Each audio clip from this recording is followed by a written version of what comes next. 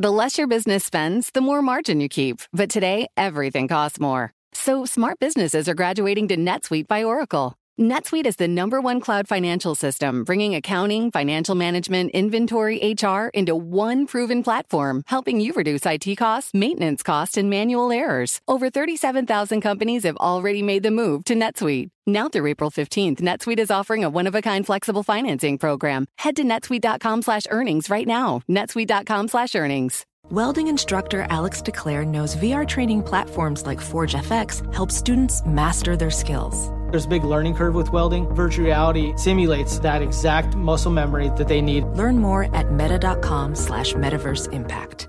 Jeff Adams is a computer scientist. In 2011, he was at a really tiny startup, just 13 employees, called Yap. They were working on technology that could transcribe voicemail into text messages. And then one day, Jeff's fairy godmother showed up in the form of executives from Amazon. We went to a show and some people from Amazon came and talked to us, and they might be interested in possibly even acquiring us. And I thought, that's absurd. What could Amazon possibly be interested in speech for? Maybe they want you to be able to, call up on the phone and order a book. Jeff figured the talks wouldn't amount to much, but over the course of the next few months, they became serious. Naturally, he wanted to know why Amazon was interested. They said, don't ask, it's our business. And I thought, well, it's going to be my business too, and you might want to know whether we can do it. But they wouldn't say anything. They said, I'm sorry, we're not at liberty to discuss any of this. There was one hint that Amazon would give. So one of the things they did let us know was that the guy who was kind of running this was Greg Hart, who we knew was the right-hand person of Jeff Bezos. So they go to all the meetings with him. They are like the confidant, the consigliere, whatever. And so we knew, okay, this does have visibility at the highest levels, and Bezos must be behind it in some form. As the deal was being finalized, Jeff's team traveled to Florence, Italy to a computer speech conference, along with several Amazon managers. They even stayed in a villa together. But the Amazon people didn't want to be seen with the voice transcription people. During the conference, from day to day in the conference, we had to I rented a van and we drove down into town and to the conference together. I had to let them out around the block, around the corner. It's like being a teenager and trying to hide the person you're dating from your parents. First of all, they didn't want anyone to know that they were from Amazon. They didn't want anyone to see them with us. So we had to avoid them at the conference. We would look at each other and kind of smile from across the room or across the courtyard or whatever, but we couldn't sit together. We couldn't talk together or whatever. That fall, the deal was done. Amazon buys the speech company, and Jeff is still living in mystery. We had been employees of Amazon for like a week, but they had still not told us anything. They said, no, we have to tell you in a closed room. So we all came out to Seattle. We all got in the room together. They closed the door, locked the door, put paper over the window in the door, closed the exterior windows. It was very secret, very mysterious and hush-hush. Jeff and his team leaned forward. This was the moment. They said, imagine something the size of a Coke can that's sitting on your table, and we're going to sell this for $15, $20, and people will be able to talk to it. And we thought, we can't do this. The technology isn't there yet. It doesn't exist yet. And of course, they did do it by inventing the technology, because the product they're talking about becomes Alexa, Amazon's AI virtual assistant. And that $20 Coke can is the Echo Smart Speaker, though it ends up selling for more than $20. Alexa is one of Amazon's first forays into artificial intelligence, and it would bring Amazon into people's living rooms, further weaving it into their lives. You're listening to Foundering. I'm your host, Brad Stone. In this episode, we're going to tell the story of the creation of Alexa, how Jeff Bezos almost single-handedly conceived the idea for a voice-activated computer and drove the device's creation. Alexa helped to solidify Amazon's image as an innovator and in the process challenged conventional notions of privacy. We'll tell you more after a quick break.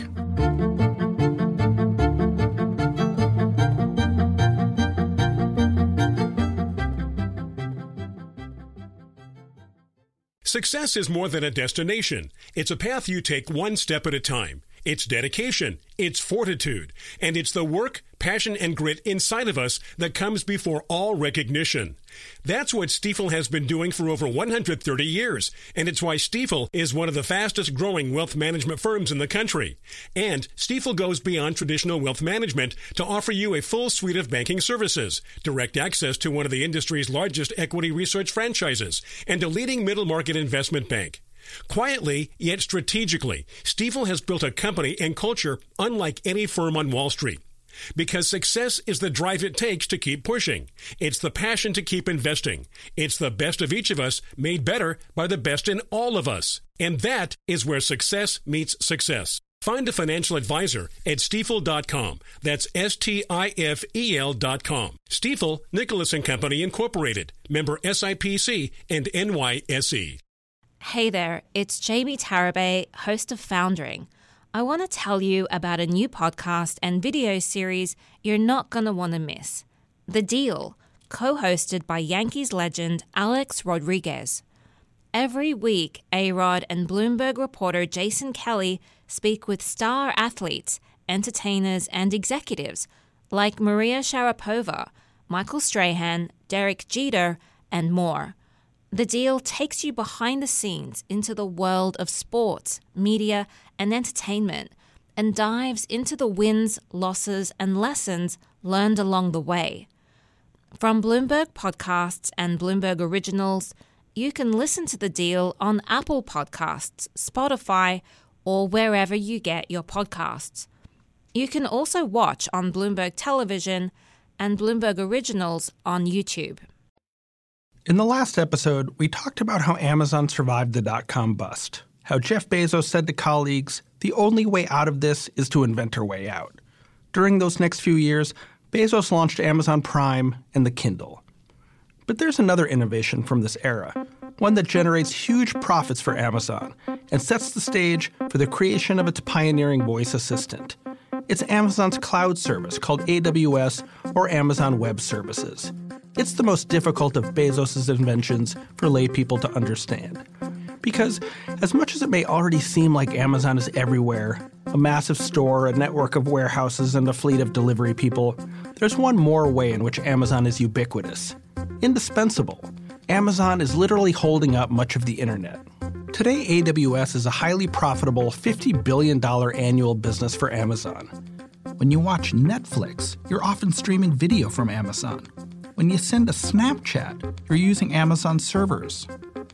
By 2010, Bezos was asking everyone in the company, what are you doing for AWS? He wanted Amazon to deepen and exploit the early lead it already had in running massive cutting-edge data centers. Around this time, he was at lunch with Greg Hart, the guy described as his consigliere, and the conversation turned to how Google was starting to let people search just by talking into their smartphones. Here's Greg. And I said, and look at how convenient it is. And I just did a Google voice search on pizza near me. It's just so much faster than actually typing, with your fingers or your thumbs, pizza near me on your phone, and waiting for results to come back. Now, Bezos has long been a believer in voice. Here he is all the way back in the year 2000, talking to Charlie Rose. I believe that for mobile commerce, the thing that's going to be the biggest part of that is voice. And I think there's a lot that can happen. In the short term, it'll be kind of a stilted, special purpose language for talking to Amazon.com. But in the long term, it could even be natural language processing. I think that is a real mind bender. Now, a decade later, it seemed like this early prediction might come true. A few weeks after their fateful lunch, Bezos sent an email to Greg that read, "We should build a $20 device with its brains in the cloud that's completely controlled by your voice." The central insight here was that the product could be inexpensive because its brains resided in Amazon's data centers and could be constantly improved. So if you buy it, the product would be upgrading itself, and you wouldn't even know it. A few weeks later, Greg started recruiting people inside the company for the project. He proceeded with total secrecy. The only thing he told colleagues was that it had the potential to be bigger than the Kindle. And at the time, that seemed like laughable, that we could create something that could be bigger than Kindle, because Kindle, at that time, was now 4 years into its life, dominating the e-reader and e-ink market, and was changing the way that people thought about reading. Next, Greg acquired Yap, the speech recognition company where Jeff Adams worked. That team didn't think he knew what he was doing either. Amazon wanted people to be able to talk to a device across a room and have it understand them. That's called far-field speech recognition, and the technology for it didn't exist. Here's Jeff Adams again. The big problem is speech recognition at the time really relied on a close talking microphone. You needed to capture the speech close to the person's mouth. And they were talking about, oh, I'm going to be in the garage and this thing's going to coach me through changing my car's oil. And it's going to be over on the other side of the garage and I'm going to be shouting things to it and it's going to be shouting instructions back or whatever. And we thought, you can't do that. There's too many reflective surfaces in the room. They're going to mess up the audio. Basically, if you're shouting across the room, that introduces lots of echo, and the computer gets confused. So I realized that this far-field issue was going to be a problem. I didn't want to say anything in front of the group. I didn't want to, appear unsupportive. But afterwards, I tracked down Greg Hart in the hallway, and I said, Greg, we're excited about this, but I think you should know that what you want to do, the technology isn't there yet. It doesn't exist yet. We don't have that technology to solve this far-field speech problem. And he was unflapped. He said, I appreciate that. Thank you for telling me, but solve it. We are Amazon. We've got resources. Hire as many people as you need. Take as long as you want, but solve the problem. The team gave itself the codename Doppler, as in the Doppler effect, which describes the way a sound wave moves with respect to a listener. They hotly debated everything from what to name the device, to what it should do, to how to market that to the public. At first, they met with Bezos once a month. He would get deeply involved in the technology, and not just the business or the product, but deeply involved in the technology. I would say he stayed very close to the project throughout. As the project progressed, those meetings would increase in frequency. And by the end, we were meeting with him, leading up to launch. I would say there probably wasn't a day that went by that we didn't have at least one meeting with Jeff. And sometimes there were multiple meetings with Jeff in a single day. That is both a blessing and a curse. The blessing came in the form of money. The team could spend whatever they needed to break through the technical obstacles. This is a big project that Jeff is personally invested in. It was his idea originally. He can be very demanding. He can push teams. But at the same time, being able to go through that experience and have his brain on your side is an immensely powerful opportunity and experience if you let it. If you get really frustrated by it, and at times some of the people on my product team would say, it feels like Jeff is the product manager for Alexa. Bezos set the vision for Alexa. He wanted it to be the Star Trek computer. He pictured a versatile conversational machine that could respond to any question. You should be able to sit in your living room and ask Alexa anything. It sounds simple, but it's not, because they needed a lot of data to train the AI algorithms. For example, for Alexa to tell you the weather, it would have to understand the phrasing of your question and your dialect from across a noisy room and sort through databases for the right answer. This would take Alexa a step further than Siri or Google Voice, which only worked when you spoke directly into your phone. But the Alexa team just didn't have the data to get the AI smart. The early prototypes worked so badly that even Amazon employees didn't really want to test them. Bezos was getting impatient. He actually walked out of a number of internal meetings in frustration. Then Greg and his colleagues struck upon an idea they called Project Amped. Basically, rent houses or apartments in cities all over the U.S., and we would put devices in those apartments. They were all camouflaged, and they were not just Amazon devices. There were other companies' devices there as well. Some of which were visible, some of which were not visible. And characteristic of all Amazon projects, secrecy was the priority. Employees were careful to conceal Amazon's identity when they set up the room. And that was all about obfuscation. We didn't want people to understand what company we were working for.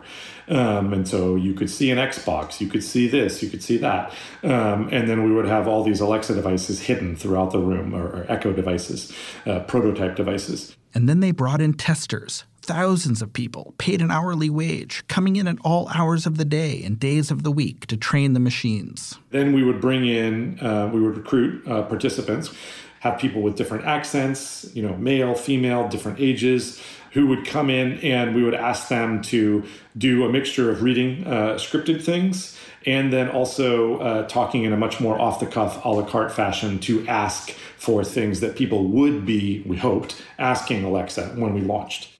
Amazon conducted the data gathering effort with such stealth that neighbors started to get suspicious. A house that we rented in Boston that the neighbors thought that because we had a lot of cars showing up and individuals getting out on their own and coming in and spending, I think, maybe an hour.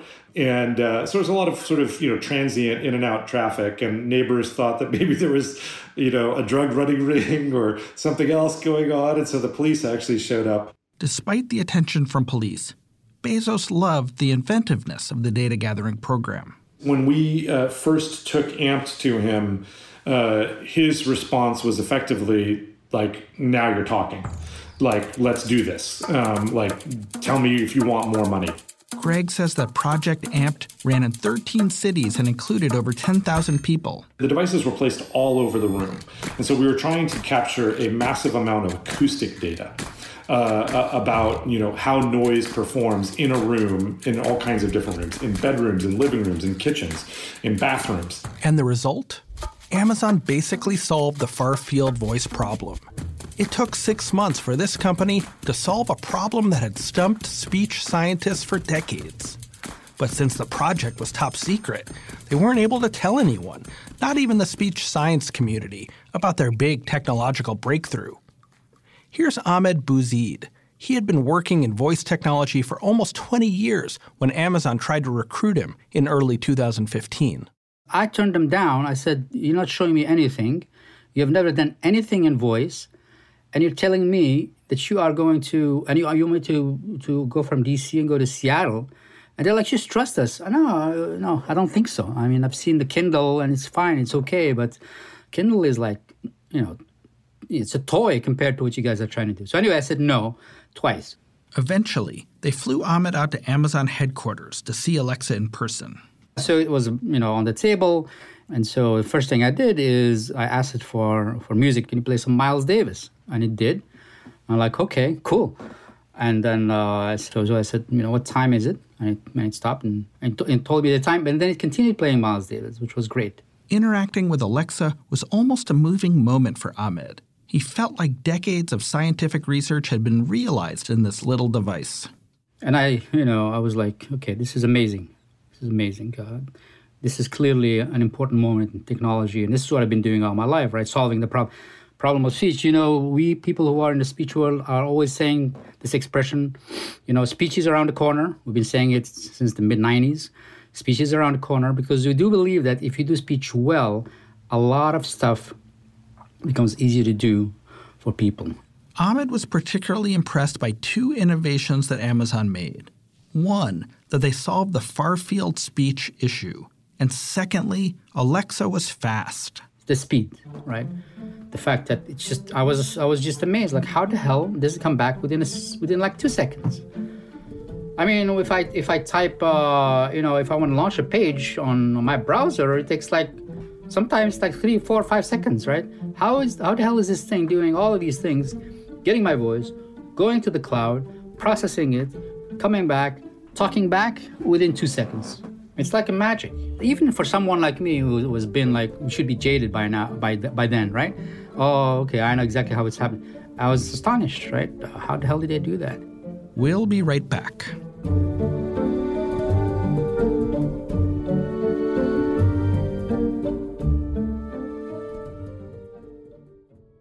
Success is more than a destination. It's a path you take one step at a time. it's dedication, it's fortitude, and it's the work, passion, and grit inside of us that comes before all recognition.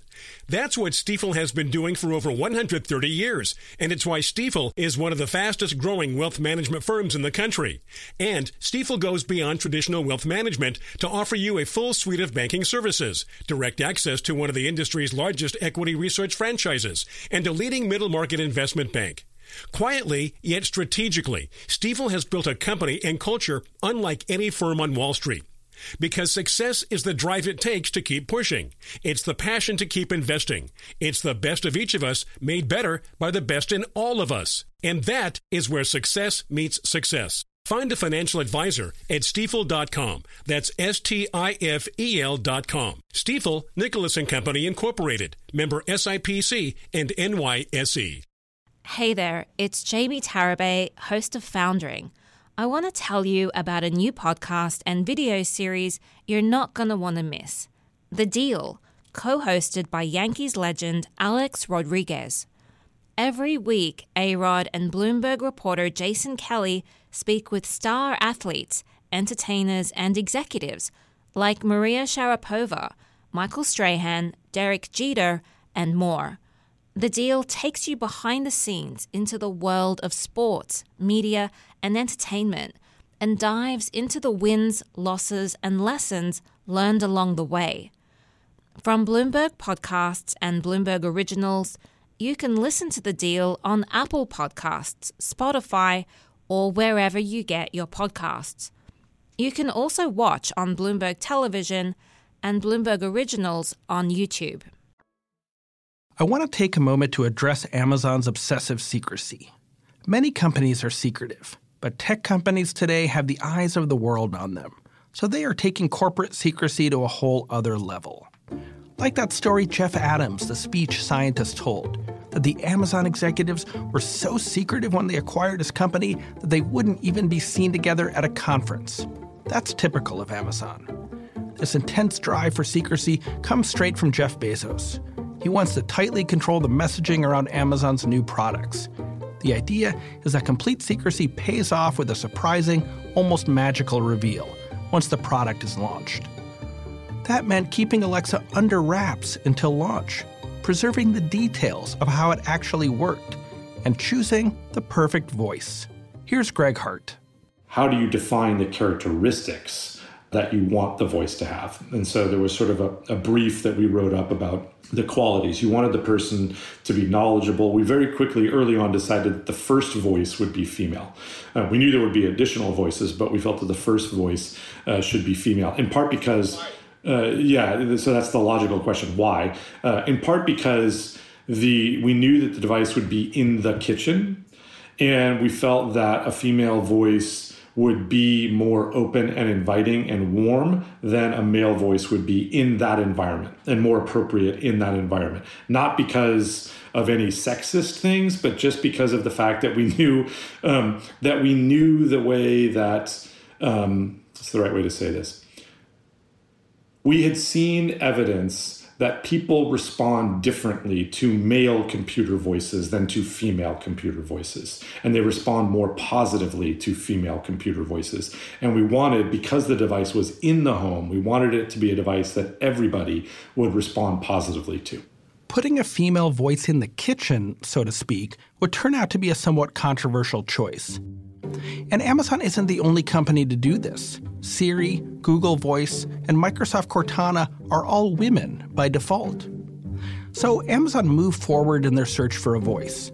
They contracted with the same studio that had developed the voice of Siri for Apple. Okay, I set up your meeting with David tomorrow. Shall I schedule it? Who is voiced by Susan Bennett, a career voice actress. Hi, my name is Susan Bennett, and I'm a voice actor and the original voice of Siri.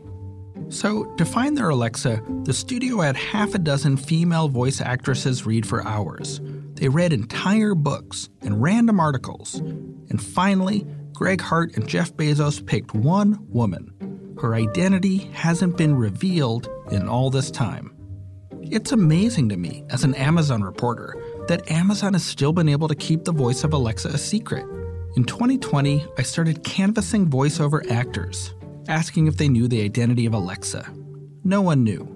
Finally, I got a tip from someone who had worked with the studio that Amazon contracted with, and they said that Alexa was voiced by an actress and singer from Boulder, Colorado named Nina Raleigh. I reached out to Raleigh numerous times. She wouldn't confirm that she's the voice of Alexa, but she didn't deny it either. Eventually, I confirmed with enough people that I feel confident. She's the one. She's Alexa. Here's a clip from her website and an ad that she did for Time Warner Cable. Thanks for choosing Time Warner. Now that you've ordered your installation, let's set up a time to get a crew over to your place. And here's Alexa. Time Warner Cable, also simply known as Time Warner, was an American cable television company. It was ranked the second largest cable company in the United States. But imagine what it might be like to be Nina Raleigh. Your voice is piped into millions of homes every day. Each new iteration of Alexa, each update for Amazon, you have to record something new.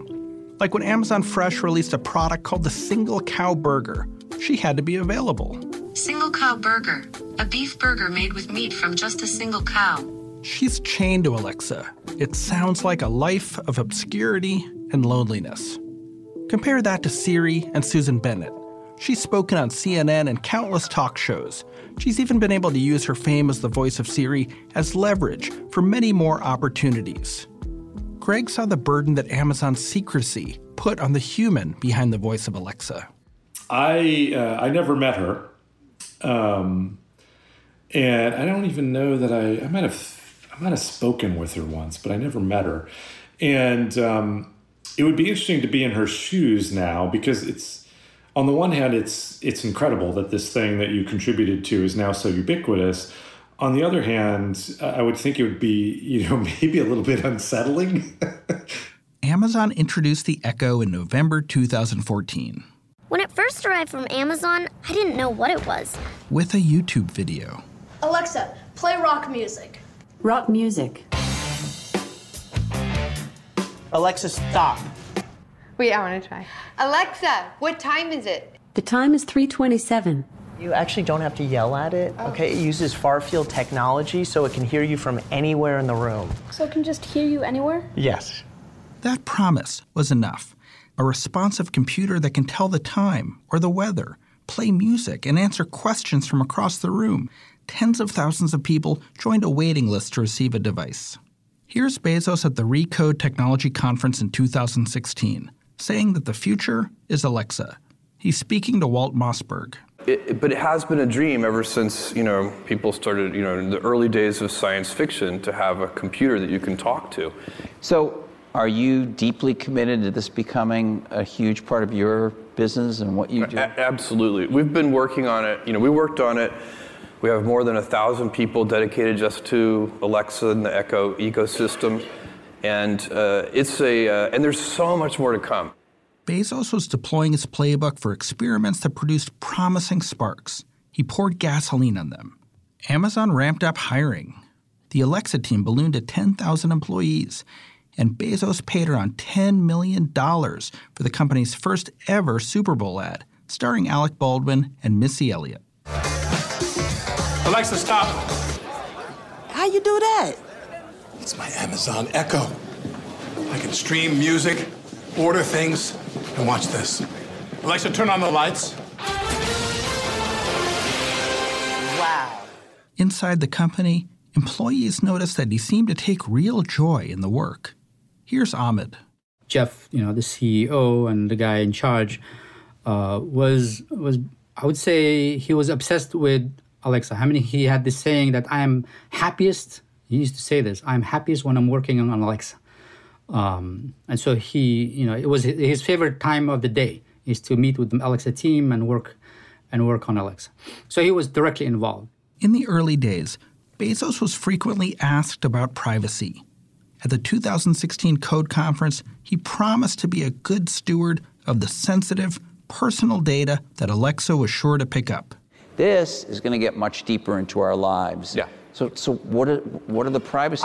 I think that if you take the totality of privacy and our ability to store large amounts of information, to use it in ways that customers actually do want us to use it. So there are benefits, and I think one of the things that you have to do is when you collect and store data, you have to be clear about what you're doing. You have to, and not just, subsection 17, paragraph 3. Clearly, as you can see in our privacy policy, we were allowed to do that. But you have to figure out ways to be kind of obviously clear. He stood on stage and promised that the privacy policy would be obviously clear. What he wasn't saying was that Alexa was so smart in part because there were real-life humans listening through the machines, helping to craft many of Alexa's answers and to fix its errors by listening to what a subset of users said. The company kept Alexa owners in the dark about how this aspect of their devices worked. Ruthie Hope Slattis was one of those people being paid to listen. Several years ago, she saw an ad from a temp agency seeking someone with an English or journalism degree. They offered $12 an hour to transcribe audio recordings. There was kind of a generic ad on Craigslist. I don't think it mentioned Amazon at all. She applied. She passed a security check and a grammar test.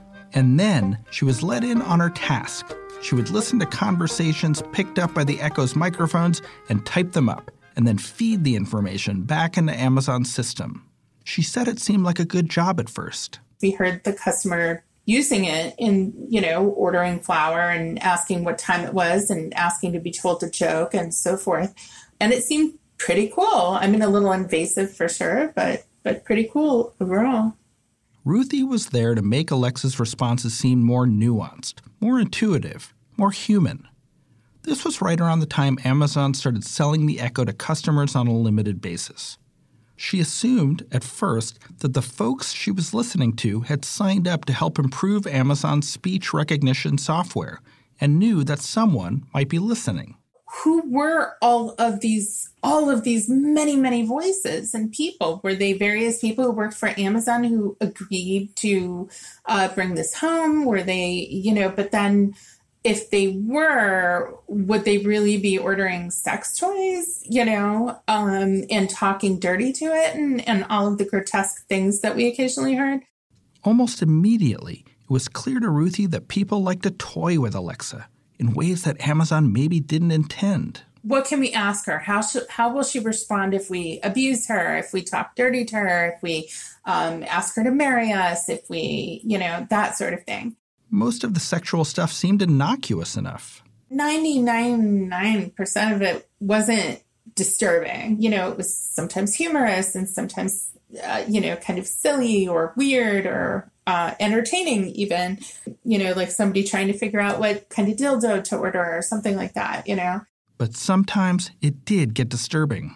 If it was a man who was talking to her like he would talk in an abusive way to a woman, like you could hear it in his voice. And she wondered if men were being so rude, in part because Alexa was female. And being a woman, even an AI woman, meant that Alexa would be on the receiving end of misogyny. Even children did this. There were a lot of kids who would talk abusively to her. And it felt as though they were exercising some sort of anger that they had toward their parent or their teacher or something like that. There was a lot of psychology that I thought was fascinating. Ruthie felt like the way people spoke to Alexa was so private, so intimate. They would never, ever speak like this if they knew someone was listening. They're in their private home. They think that no one will ever hear the words that are coming out of their mouth ever. They do know that they're talking to a robot, but at the same time, they're speaking to a robot as though it's a sentient being. Ruthie's job was a secret. It wouldn't become public until years later that people like her were helping to improve the software by analyzing real Alexa recordings. My colleagues first interviewed Ruthie in 2019. And after we published a story describing what she and her colleagues did, Amazon acknowledged the listening program.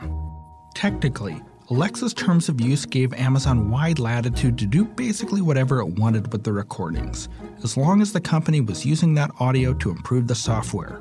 But many customers felt duped. They thought that when they spoke to their Alexa device, they were only dealing with clever software. And Bezos had gone back on his word, his precise promise to be transparent with how he used his customers' data. It seemed that while he highly prioritized Amazon's corporate privacy, its secrecy, he was being careless with the privacy of his customers. And in 2018, Alexa had a huge privacy mishap. Here's my colleague Priya Anand describing the infamous incident. What happened there is a family in Portland said that their Echo randomly sent recorded conversations to a contact of theirs, a contact of the man in the houses. And what happened at the time was Amazon said this is how it worked. They said that Alexa interpreted something those people were saying in their background conversation as Alexa, so it woke up. Then it misunderstood a different phrase in their background conversation as send that message. It understood a different phrase in their background conversation after that. The device asked to whom and thought that they responded with a name. So it ended up sending these conversations to one of their contacts through this crazy chain of events. It's like a horror movie.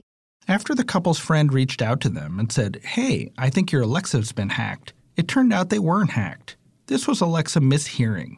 But at the end of the day, this kind of scenario where Alexa could misinterpret a series of things people were saying in their own home, interpret them as requests, and send these people's recordings to someone else. If this kind of unlikely scenario can happen and did happen, then who's to say it can't happen again? What else can Alexa mix up? Even so, people were undeterred. Over the next few years, Amazon would sell tens of millions of Alexa devices and inspire imitators from Google and Apple.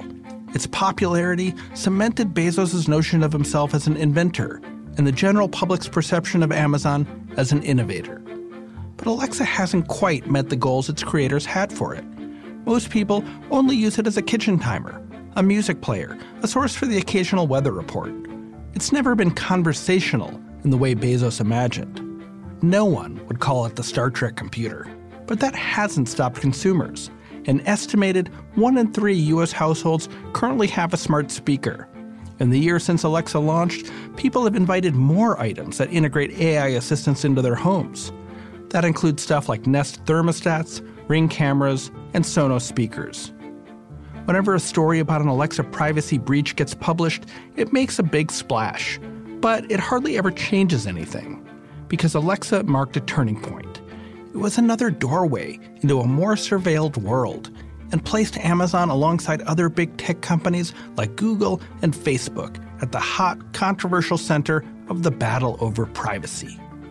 Finally, Alexa turned Amazon into a company its customers interacted with almost every single day. Not just once a week or a few times a month when they wanted to buy something online. And there was another way Bezos would accomplish the same goal, by producing his own TV shows and movies. Bezos' risky expansion into Hollywood, that's next time on Foundering, the Amazon story.